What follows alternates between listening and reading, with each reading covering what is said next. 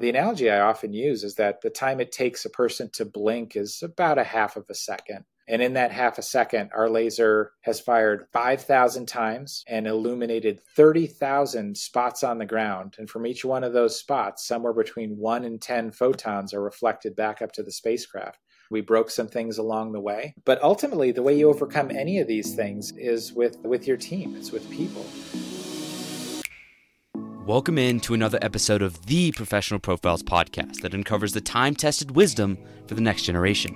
Join me, a forward-thinking teen, as I engage in insightful conversations with industry titans, revealing the invaluable ingredients that pave the way to achieving remarkable success.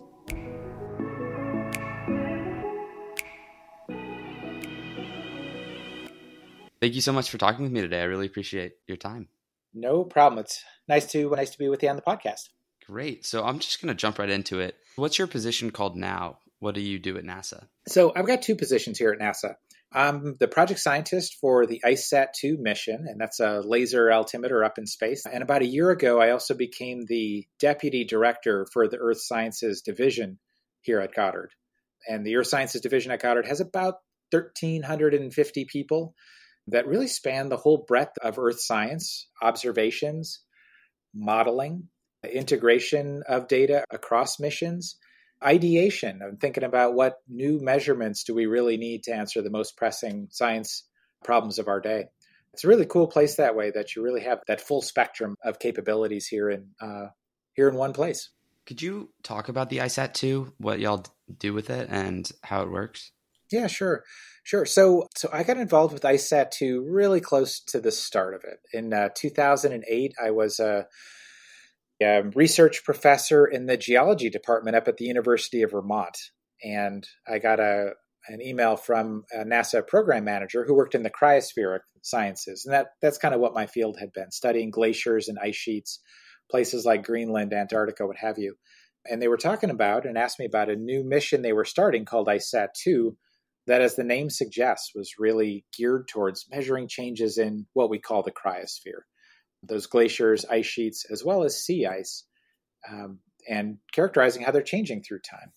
And I wasn't a remote sensing expert by any stretch of the imagination. And I said, "Are you sure I'm the right guy for this? I don't really know anything about satellites." And they said, "Look, we're NASA. We know a lot about satellites, it turns out. But what you'd be able to bring is an understanding of how ice sheets move, how they grow, how they change through time, and how well we would need to measure those changes to have a useful impact on our understanding of the world."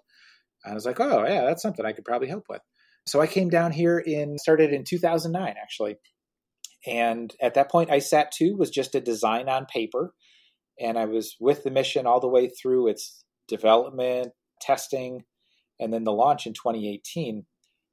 And what it does is it's a laser altimeter. So no kidding, it's lasers in space sending out little pulses of light that travel down from the spacecraft to the Earth, bounce off the Earth, and go back up to the spacecraft again. And the whole trick of it is timing, how long it takes that light to go down and back again really well. It turns out light moves really fast. It actually moves at the speed of light. It's no joke. So you need a really good clock to say, all right, laser pulse left, start the clock. Laser pulse came back, stop the clock. And using that travel time, as along with information about where that laser beam was pointed, little to the left, little to the right, and where you are in the orbit. Are you over Maryland? Are you over Greenland? Are you somewhere in South America or somewhere in between? Those three things let you figure out the height of the Earth pretty much everywhere. How long does light take to go? What direction are you pointed? And where are you in the orbit? Those three pieces. And with that, we've been on orbit since September of 2018, and the mission's going great. We're measuring height changes all over the planet, not only for ice sheets, glaciers, and sea ice, but also forests and fields and oceans and buildings, urban environments, what have you. Can measure heights and height changes and all of that. So what does that data take away? What are the takeaways that you get from that data? Yeah, totally. So the takeaways from ICESat-2, and the whole reason the mission existed, was to measure changes. First, I'll just talk about the ice sheets because I love the ice sheets. Measuring changes in the ice sheets. Where are they getting taller? So that is the surface is going up. Where are they losing ice such that the surface is going down and getting lower? And how fast are those changes happening? And the reason that's important is because those changes in the ice sheet directly impact sea level. When ice sheets lose ice, goes off to the ocean, melts, and sea level goes up. So that's the main motivation. And we're able to watch those changes now with ICESat-2 in a level of detail we've never been able to do before. Over sea ice, so back up a step and say that sea ice is frozen ocean water. Turns out when it gets cold in the Southern Ocean around Antarctica, water freezes, even though it's salty ocean water. And that floating ice is called sea ice, both around Antarctica as well as up in the Arctic Ocean. Now, for a long time, we've been able to measure the extent of sea ice just by using cameras. How much ice is there around Antarctica? How much ice is there up in the Arctic Ocean? So we have time series of that extent and how it changes all the way back to about 1979. But what we haven't been able to do for sea ice is measure the third dimension. How thick is that sea ice? So the way it works with ICESat-2 and with a laser is you measure the height of the floating ice, and you compare that with the height of the ocean that the ice is floating in. And that height difference is called the freeboard. And it's the same kind of concept of how your ice cube floats in a glass of water. The height of that ice sticking up out of the ocean lets you calculate how thick is that ice. And that's something we also haven't been able to do before in any great detail. And ICESat-2 is really good at it, it turns out, because we designed it to do that. So the take home from those is that I hope you're sitting down, but the ice sheets are in fact losing mass and the sea level is in fact going up. And we're able to look at where in Antarctica and Greenland those changes are most pronounced. How fast are they losing mass, losing ice, and how fast is that changing? So in a nutshell, that's what it's all about. So earlier you mentioned you worked in the field in Greenland and Antarctica. Mm-hmm. What are some of the most remarkable discoveries and findings that you found and learned with your time there? Yeah, so throughout my graduate career and my early years after my PhD, I was involved in a number of field projects, both in Greenland and Antarctica. Some of the most memorable ones or most significant ones, maybe in Antarctica, I participated in 6 different traverses over the surface of the ice sheet. Now, what we were doing with those was basically it was a mobile science lab. There was anywhere between, depending on the year, between about 4 or 5 of us and about 12 of us driving slowly over the surface of the ice sheet, taking measurements along the way with a variety of instrumentation, both GPS to measure the ice sheet height, ice penetrating radars to measure the thickness of the ice, and then doing science when we were stopped, like putting out weather stations or collecting snow or ice samples for later chemical analysis. And one of the really interesting ones I was on was a partnership with the Norwegians. That was in 2007 and 2008, where we traveled from the Norwegian station called Troll, that's on the coast of Antarctica, just south of Cape Town, South Africa. We traveled all the way over the ice sheet to the South Pole by one route. And then the next year, we traveled back to the Troll station with those same traverse vehicles via a different route. And that was a part of the ice sheet that people hadn't really visited much, if at all. There was one traverse through there in the late 1960s, but that's like an area the size of the continental U.S. that had been driven across, just once. So some of that ice thickness data we collected, surface temperatures, and then the snow and ice samples were really unique in that, you can't get that data any other way. Does the ICESat-2, does that kind of take the place of the fieldwork that you were doing with measuring the thickness and the size? Some of it. It definitely does some of it. From the vantage point of space, you get to see the whole Earth, including all of Greenland and most of Antarctica. But what it's doing is measuring the surface elevation. And it doesn't tell you about the thickness of the ice sheets because the green laser light we use really does bounce off the snow surface. For sea ice, you can get at the thickness by looking at those height differences that we talked about, the height of the floating ice versus the height of the ocean. But for the ice sheet, what we're doing is just measuring the height over and over and over again and measuring how that changes through time by comparing, measurements in 2018 with 2019, with 2020, 2021, and so on. So yes, it does take the place of some of that, but other measurements you currently can't get any other way than just going there. taking ice core samples or snow samples, you pretty much got to have boots on the ground, so to speak, to collect that data. So I'd imagine by being the first people there since 1960, there must be some interesting stories that happened when you were there. Well, totally. Before we went, actually, we reached out to a number of those folks who had been on those prior traverses. They were, well, back then, they were all men because women weren't allowed to do field research in Antarctica in the 1960s. And a number of the folks were still around and were happy to come out and meet with us and talk about their experiences and any advice they had for us. And that was really cool. Because, of course, we were doing this in 2007, 2008, 2009, and they had been there, 40 years earlier. Turns out there's a lot of things that have changed in 40 years. We had a number of women on the team. I think our team was half women, actually. And that was a big difference than back in their day. But also the technology is just, I hope you're sitting down. Technology is way different now than it was in the 1960s. We have satellite phones and stuff like that. And also really sensitive radars and weather stations and all of that sort of thing that, they just didn't have access to. That said, those were some long field seasons. We were driving, oh gosh, how long were those?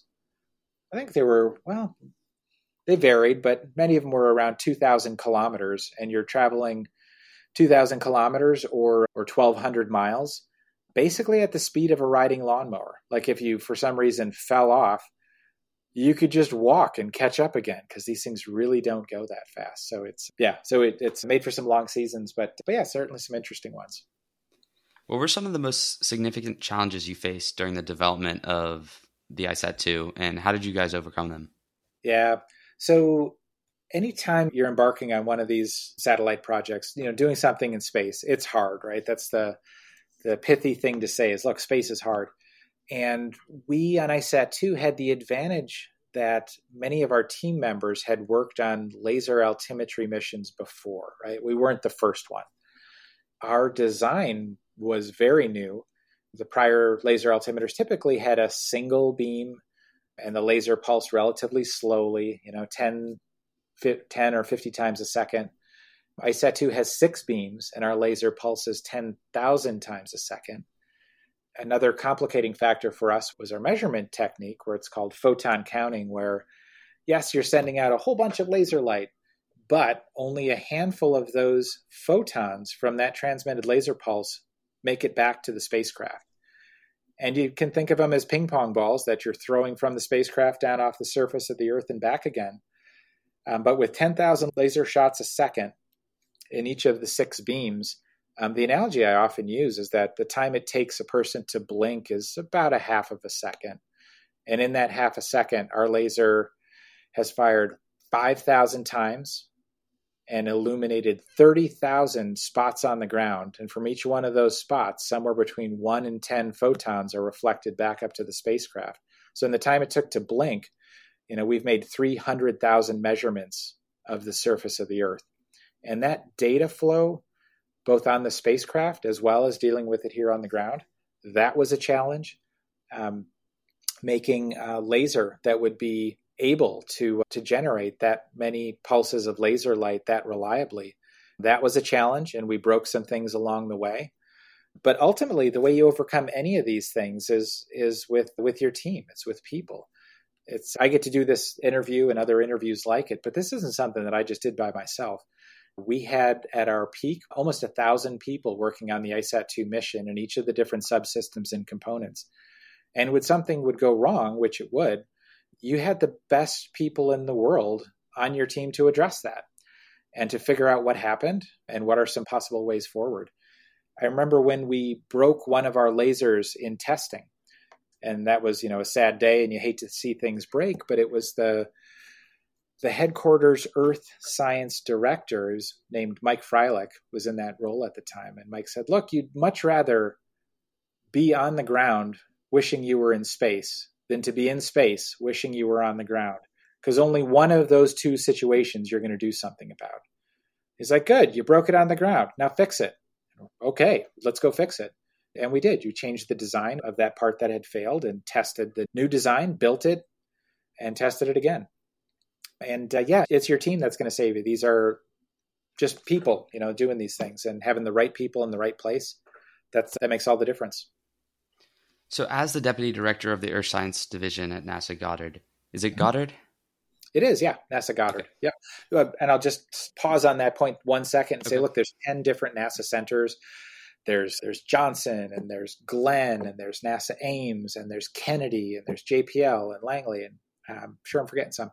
But NASA Goddard is right here in the Washington, D.C. metro area. We're just outside the Beltway. So within the Earth Sciences Division, ICESat-2 is only one of 8 on-orbit missions that we operate, collect the data from, process that data, use it for interesting science, and get that data out into the hands of university researchers and end users and farmers in some cases and other agencies who use that data to learn about how the Earth works, and at times also use it in operational context, whether it's weather forecasting or it's making decisions about coastal processes. And are you going to build that new bridge here, or are you going to move it somewhere else due to changes in sea level or changes in ground subsidence? So we operate missions, but we also conceive of, develop, and build new missions. ICESat-2 is a great example. It started as a design not on a piece of paper, because it wasn't the 1970s anymore. We had computers then. But it was PowerPoint slides, right? You kind of start with a concept of here's what we want to measure, here's why we want to measure it, and here's how well we want to measure it. And you kind of go from there. So we do design, build, test instruments and spacecraft right here in Greenbelt, Maryland. And in addition, then, on the back end, we use all that data together. We have a few different modeling groups here that use those observations to understand how the Earth works as a system, whether that is in what we call reanalyses, taking a look at what happened in the coupled Earth, ocean, ice, atmosphere system in the past, and how did that evolve through time, using these measurements for calibration, as well as looking forward. Another group focuses on what does this look like in 2050? What does it look like in 2080? And what measurements might we need to help reduce uncertainties in those forecasts? So the whole gamut that way. And I haven't really touched on that calibration or validation aspects. We have teams that make instruments that fly on aircraft, that underfly these satellites to help calibrate the data from space by collecting similar data from an aircraft environment, or, as I've done a number of times, ground-based measurements.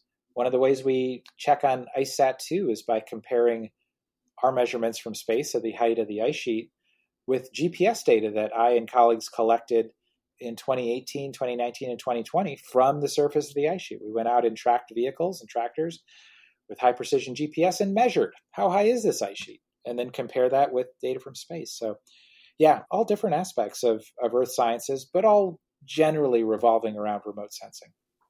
So what's your main responsibility, or what are your main responsibilities as the deputy director? Yeah, it's a good one. I've been in the role for about a year now, and I'm still learning what my responsibilities are. Certainly, it's in helping to guide those other missions. I work with the director of Earth Sciences, that's Dr. Dahlia Kirschbaum, and her background is in using remote sensing for disasters. So predicting things like landslides or floods or severe storms or that sort of thing. And she really wanted somebody who had more mission experience on the hardware side of things and mission development to kind of complement her experience in how do you use these data in a decision-making context.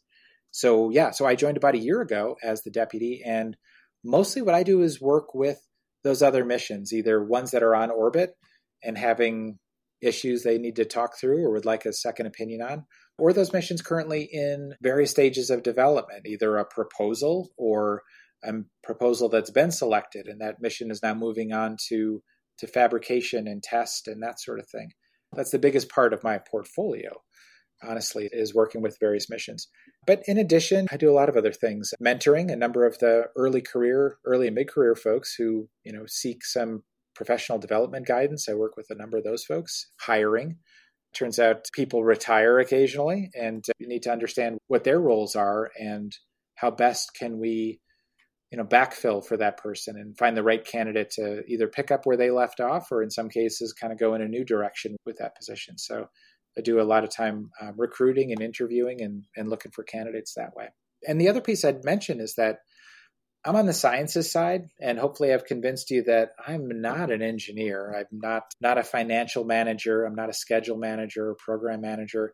But all those other roles do exist here at Goddard in the other divisions. My responsibility and my expertise is in the sciences, but it takes a village to pull one of these missions off and have it be successful like ISAT-2 is. And so I work with colleagues in program management. Actually, the call I was just on before we started talking was on management issue in what we call Code 400, which is Flight Projects Division. But we work with the engineering teams, management teams, financial teams, all of that to make the whole picture work well. So what have you learned about leadership through that position?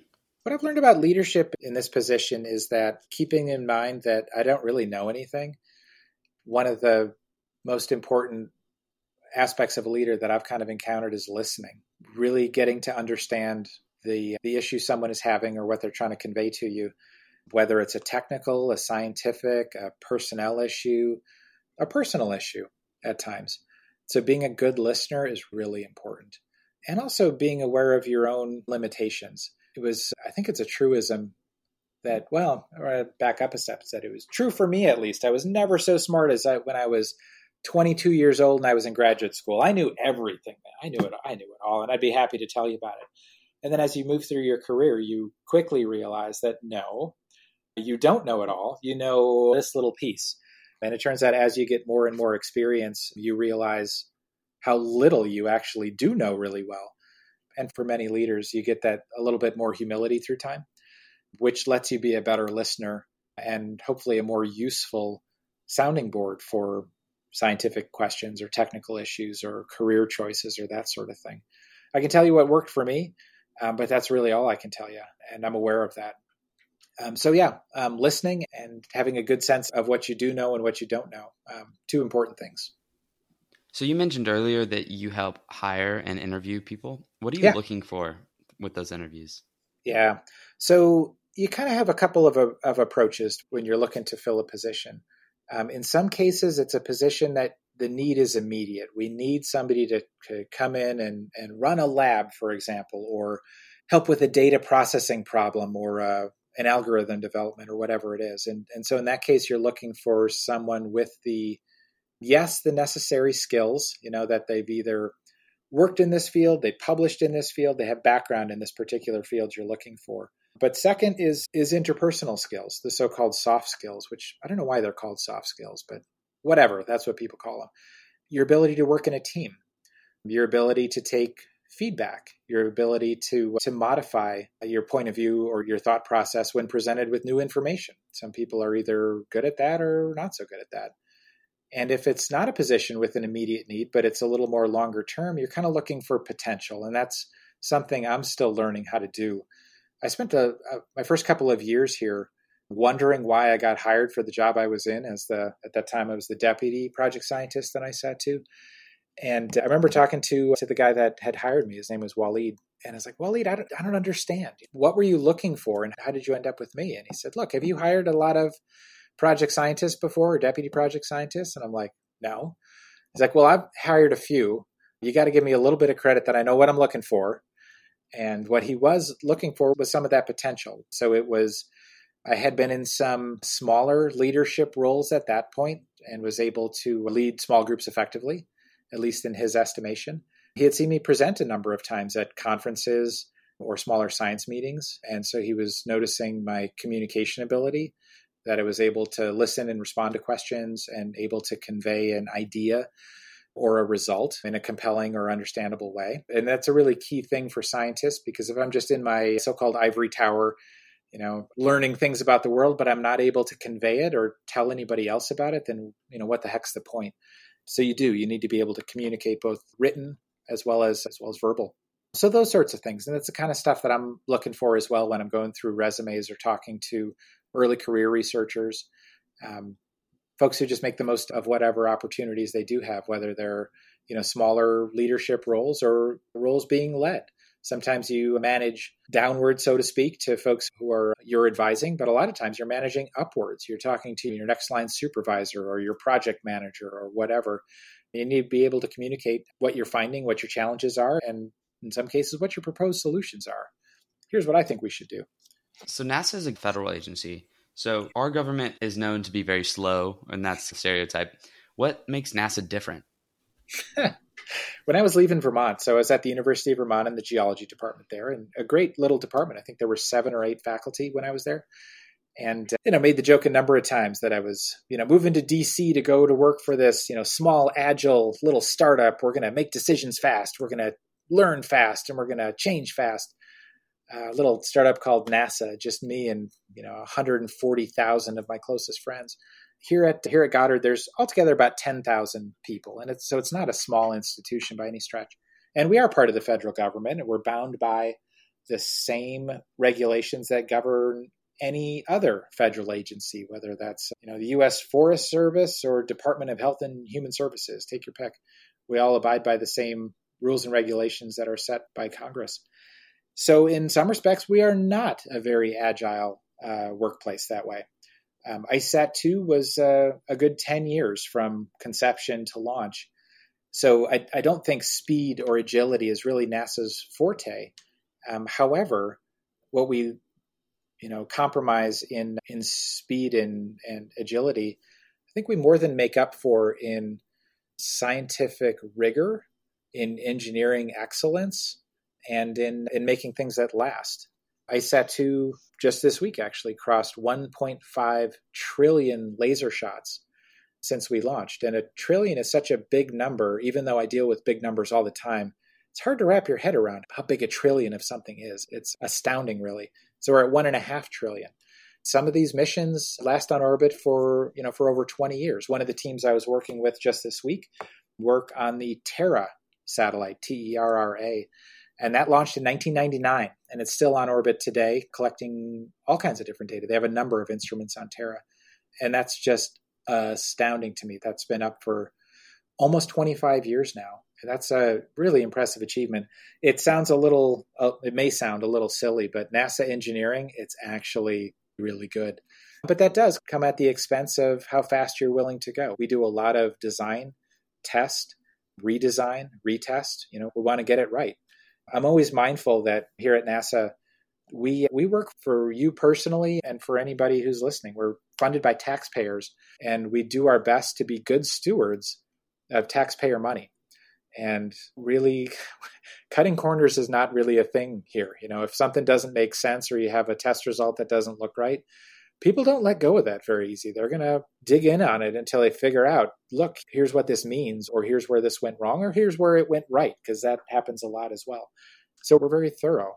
And I think that's, in a lot of ways, that's to the benefit of everyone, because you can make a measurement once, and that's informative, right? You measure, let's say, the height of a tree or the height of a glacier.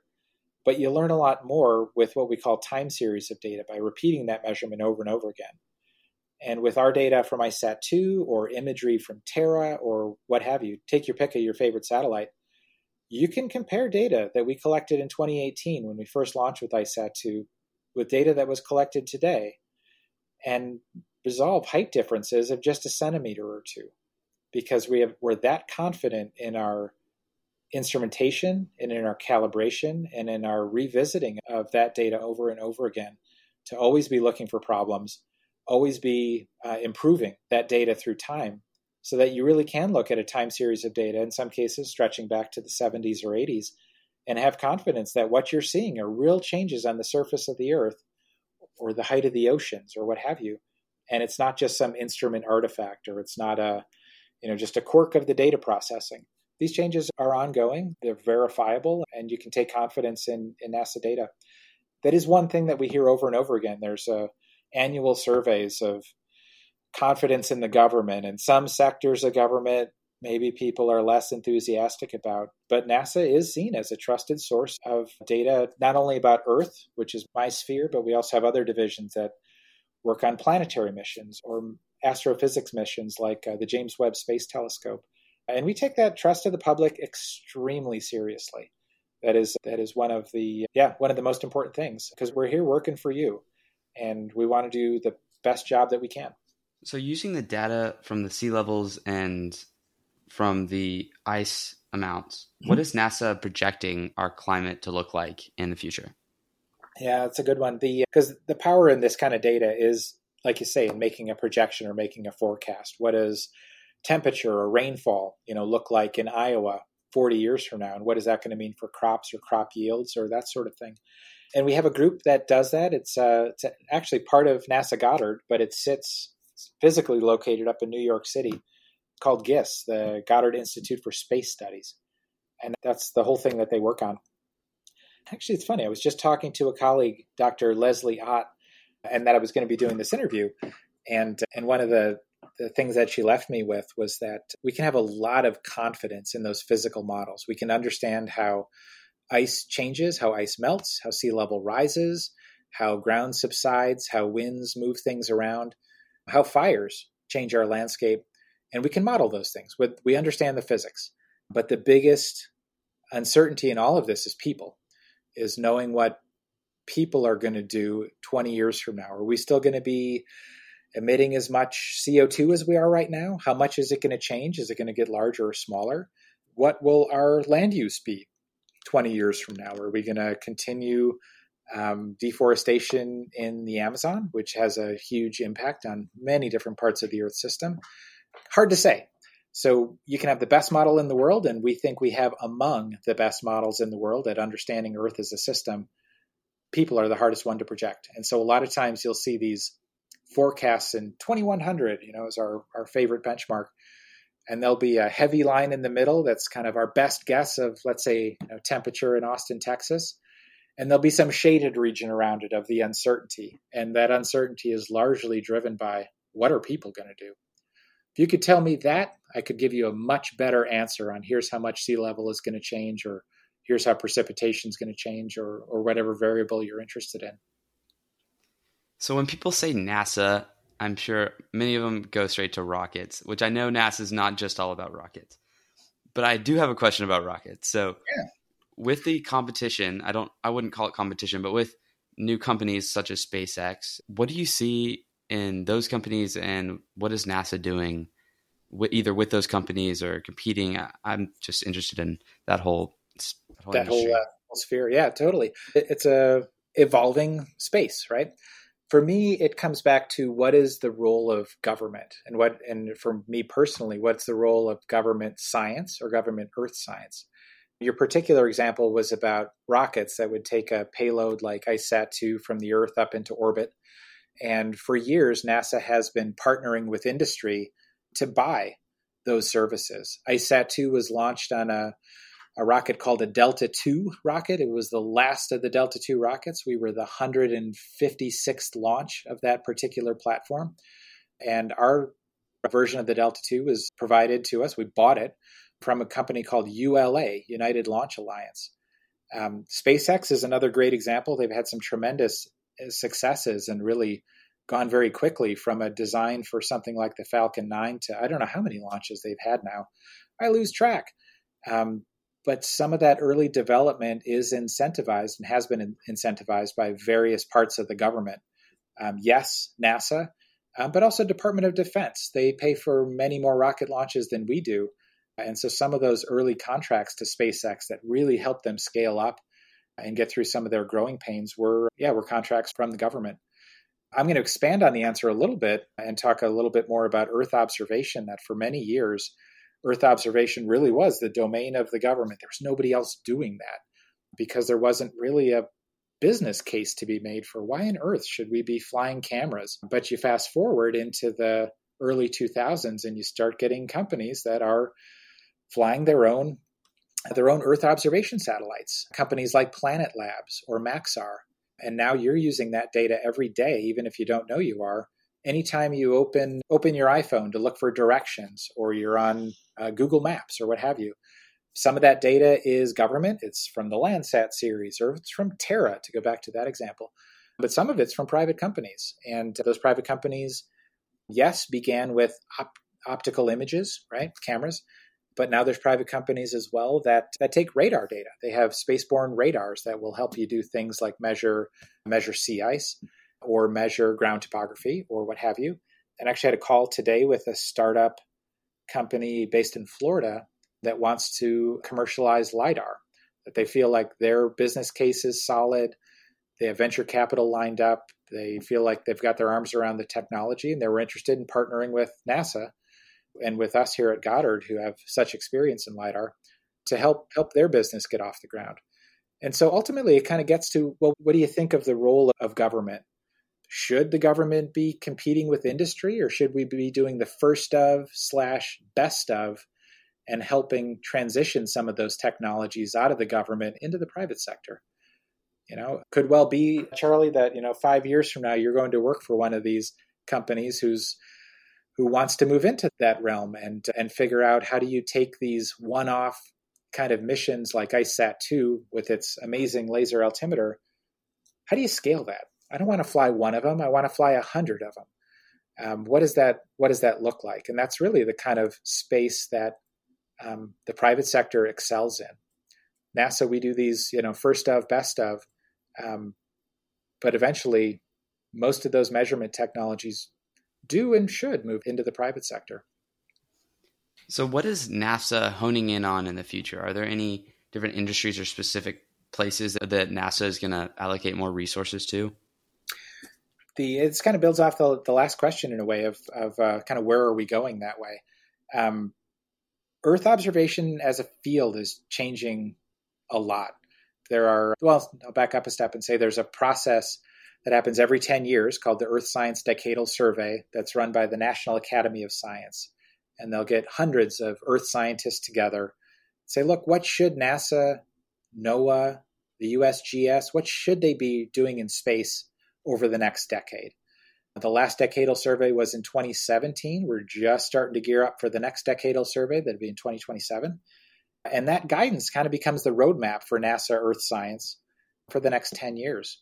The other science disciplines also have such surveys that help guide their field as well on that decadal kind of timescale. So we're partway through the last decadal, and several of those missions are now moving out of the design stage into the implementation stage of, all right, well, we know what we need to build. Let's go do it. And we're just starting to talk about where NASA is going for the next 10 years for NASA Earth science. Some of the pieces change quickly. The private sector moves much faster than NASA does. We're a big entity. We do the first of and best of, but we do want to be flexible to work with industry and work with, commercial space, or new space as it's often called, to deliver on the science that the nation needs and that the world needs without breaking the business model for a SpaceX or for Planet Labs or what have you. So we do want to find those best ways to partner with those companies to leverage what they're good at and leverage what we're good at to continue to evolve our understanding of the Earth as a coupled system, to collect that data that'll allow scientists, policymakers, and others to make the best decisions we can about how best to live on the Earth, to put it simply, and understand those interconnections between the atmosphere, the ocean, the ice sheets, the groundwater, the biosphere, and how that all fits together. So what motivates and inspires you to continue pushing the boundaries of knowledge in your field despite the inevitable setbacks and failures? And it's not even the setbacks and failures that are problematic. Some of those are really interesting because anytime something goes wrong, a lot of times we'll be, looking at some data from ICESat-2. We don't really know what we're looking at, but it's really cool because we're about to learn something. And that's the most exciting part. So I really like it when I come across things that are like, that's not what I thought it would be, because that means I'm about to get smarter. And that's super exciting. And that actually happens a lot because I'm really not that smart. And I forget things. I'm like, oh yeah, I used to know this. So that's actually not the challenge. The challenge for me ends up being in the day-to-day. Some of your older podcast listeners will maybe appreciate that or understand it a little more than, just a youngin' like yourself. There's all kinds of stuff that happens in any career. And sometimes it's the little challenges that come up on a particular day. For example, buying things within the government is not simple. There are about 1,000 regulations you need to comply with. They change all the time. And doing something that you'd think would be easy is often not that easy. So that kind of thing, the little bureaucratic hurdles, they can really get you down. And sometimes they get me down as well. Of like, you got to be kidding. I went to school for 22 years and I can't figure out how to buy a printer. I can't be the first person at NASA to ever need to buy a printer. why is this so hard? So that kind of stuff, it's easy to let it get to you. But that's not every day, A lot of times, more often than not, I leave work at the end of the day confident that I did useful things that day, right? I solved somebody else's headache, or was able to help talk through a problem with somebody, maybe in their career choices. They have an option to do this kind of position or that kind of position, and help them work through the pros and cons and scenarios and such. And that's always satisfying. And I do like doing things like this, talking to you today. I was recently out at the Boise State University in Boise, Idaho, a couple of weeks ago, meeting with a group there who's working with ISAT-2 data, and we've sponsored a project there. But just getting to go talk with the students gets me excited again about, yeah, that's right, this stuff is really cool. I forget about that when I'm, dealing with whatever else comes along, the less interesting parts of my job. But going to science conferences, talking to people at the beginning of their careers, whether that's science or something else, that does get me excited about doing what we do. And it is kind of funny because I meet lots of people who are like, that's amazing. You work for NASA. And it's like, dude, if you knew about TPS reports, you'd be much less excited, because it is, at the end of the day, a giant government agency. But I do think that it's doing important work, that we do important work here. And it's often a lot of fun as well. So this is a question that I ask everyone at the end. I just wanted to know what your one piece of advice would be. Just one piece of advice. Yeah. One piece of advice. Oh dear. That's a good one. I guess there's a couple. It's interesting. I would often do this to people on their birthdays. It's like, oh, cool, you're turning 17. Do you have any advice on this 17th anniversary of your birth, and that you've learned in these first 17 years you'd like to share with the world? And sometimes people would really rise to the occasion and have something profound to say. But more often than not, it's like, yeah, I don't know. I hadn't really thought about it. So a piece of advice I'd give to anyone, I would say, it's hard to answer a question like this without coming off as pompous or too self-important or that sort of thing. But I guess what I would say is life is short. And sometimes it's hard to appreciate that because you're kind of in the midst of your day-to-day and you don't always have that appreciation for it. But life is too short to do things you don't like doing. Totally understand that sometimes you end up having to do things you don't like to do. When I was finishing my undergrad, I had my undergrad advisor say, look, as you get older, you're going to have to do things you don't want to do, but you're at that stage of your life, you can do whatever you want. So do whatever you want, which was really empowering that way. But life is short, and it's too short to end up doing stuff you don't like doing. So if you find yourself stuck somehow or stuck somewhere, it's not too late. You can always pick something up again. My own mother, I was talking with her, and she passed away 2 years ago, but she was 74 at the time. And she had all these little projects, as most of us do, that some of them get put down for a while. She liked to woodwork, was a woodworker. And she picked up a project that she had set down when she was in college in 1966 and picked it up again in 2016. She's like, I wanted to come back to this. And I just decided today was the day. And I was like, that's awesome. That's super cool. So it's not too late to change things if you're in some situation that you're just really not enjoying, whether it's work-wise or otherwise. And I've also found that, if I can build on that a little more, that people who are in jobs they genuinely enjoy just do a better job than somebody who's in it and just doesn't really like it. I found that over and over again. Like with ISAT-2, we're a team of about 50 that run the mission and generate the data and calibrate and all that sort of thing. And I'm always mindful of checking in with people, like, how's it going? How are you enjoying things? Because when people are fired up and excited about doing what they're doing, that's just the best, because then they're really excited, enthusiastic.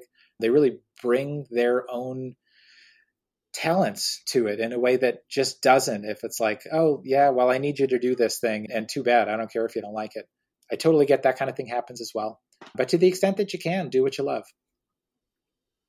That's a great piece of advice, and I want to thank you so much for your time and your insights. I have really enjoyed this conversation. Likewise, and hopefully you get something good out of it. Thank you for listening.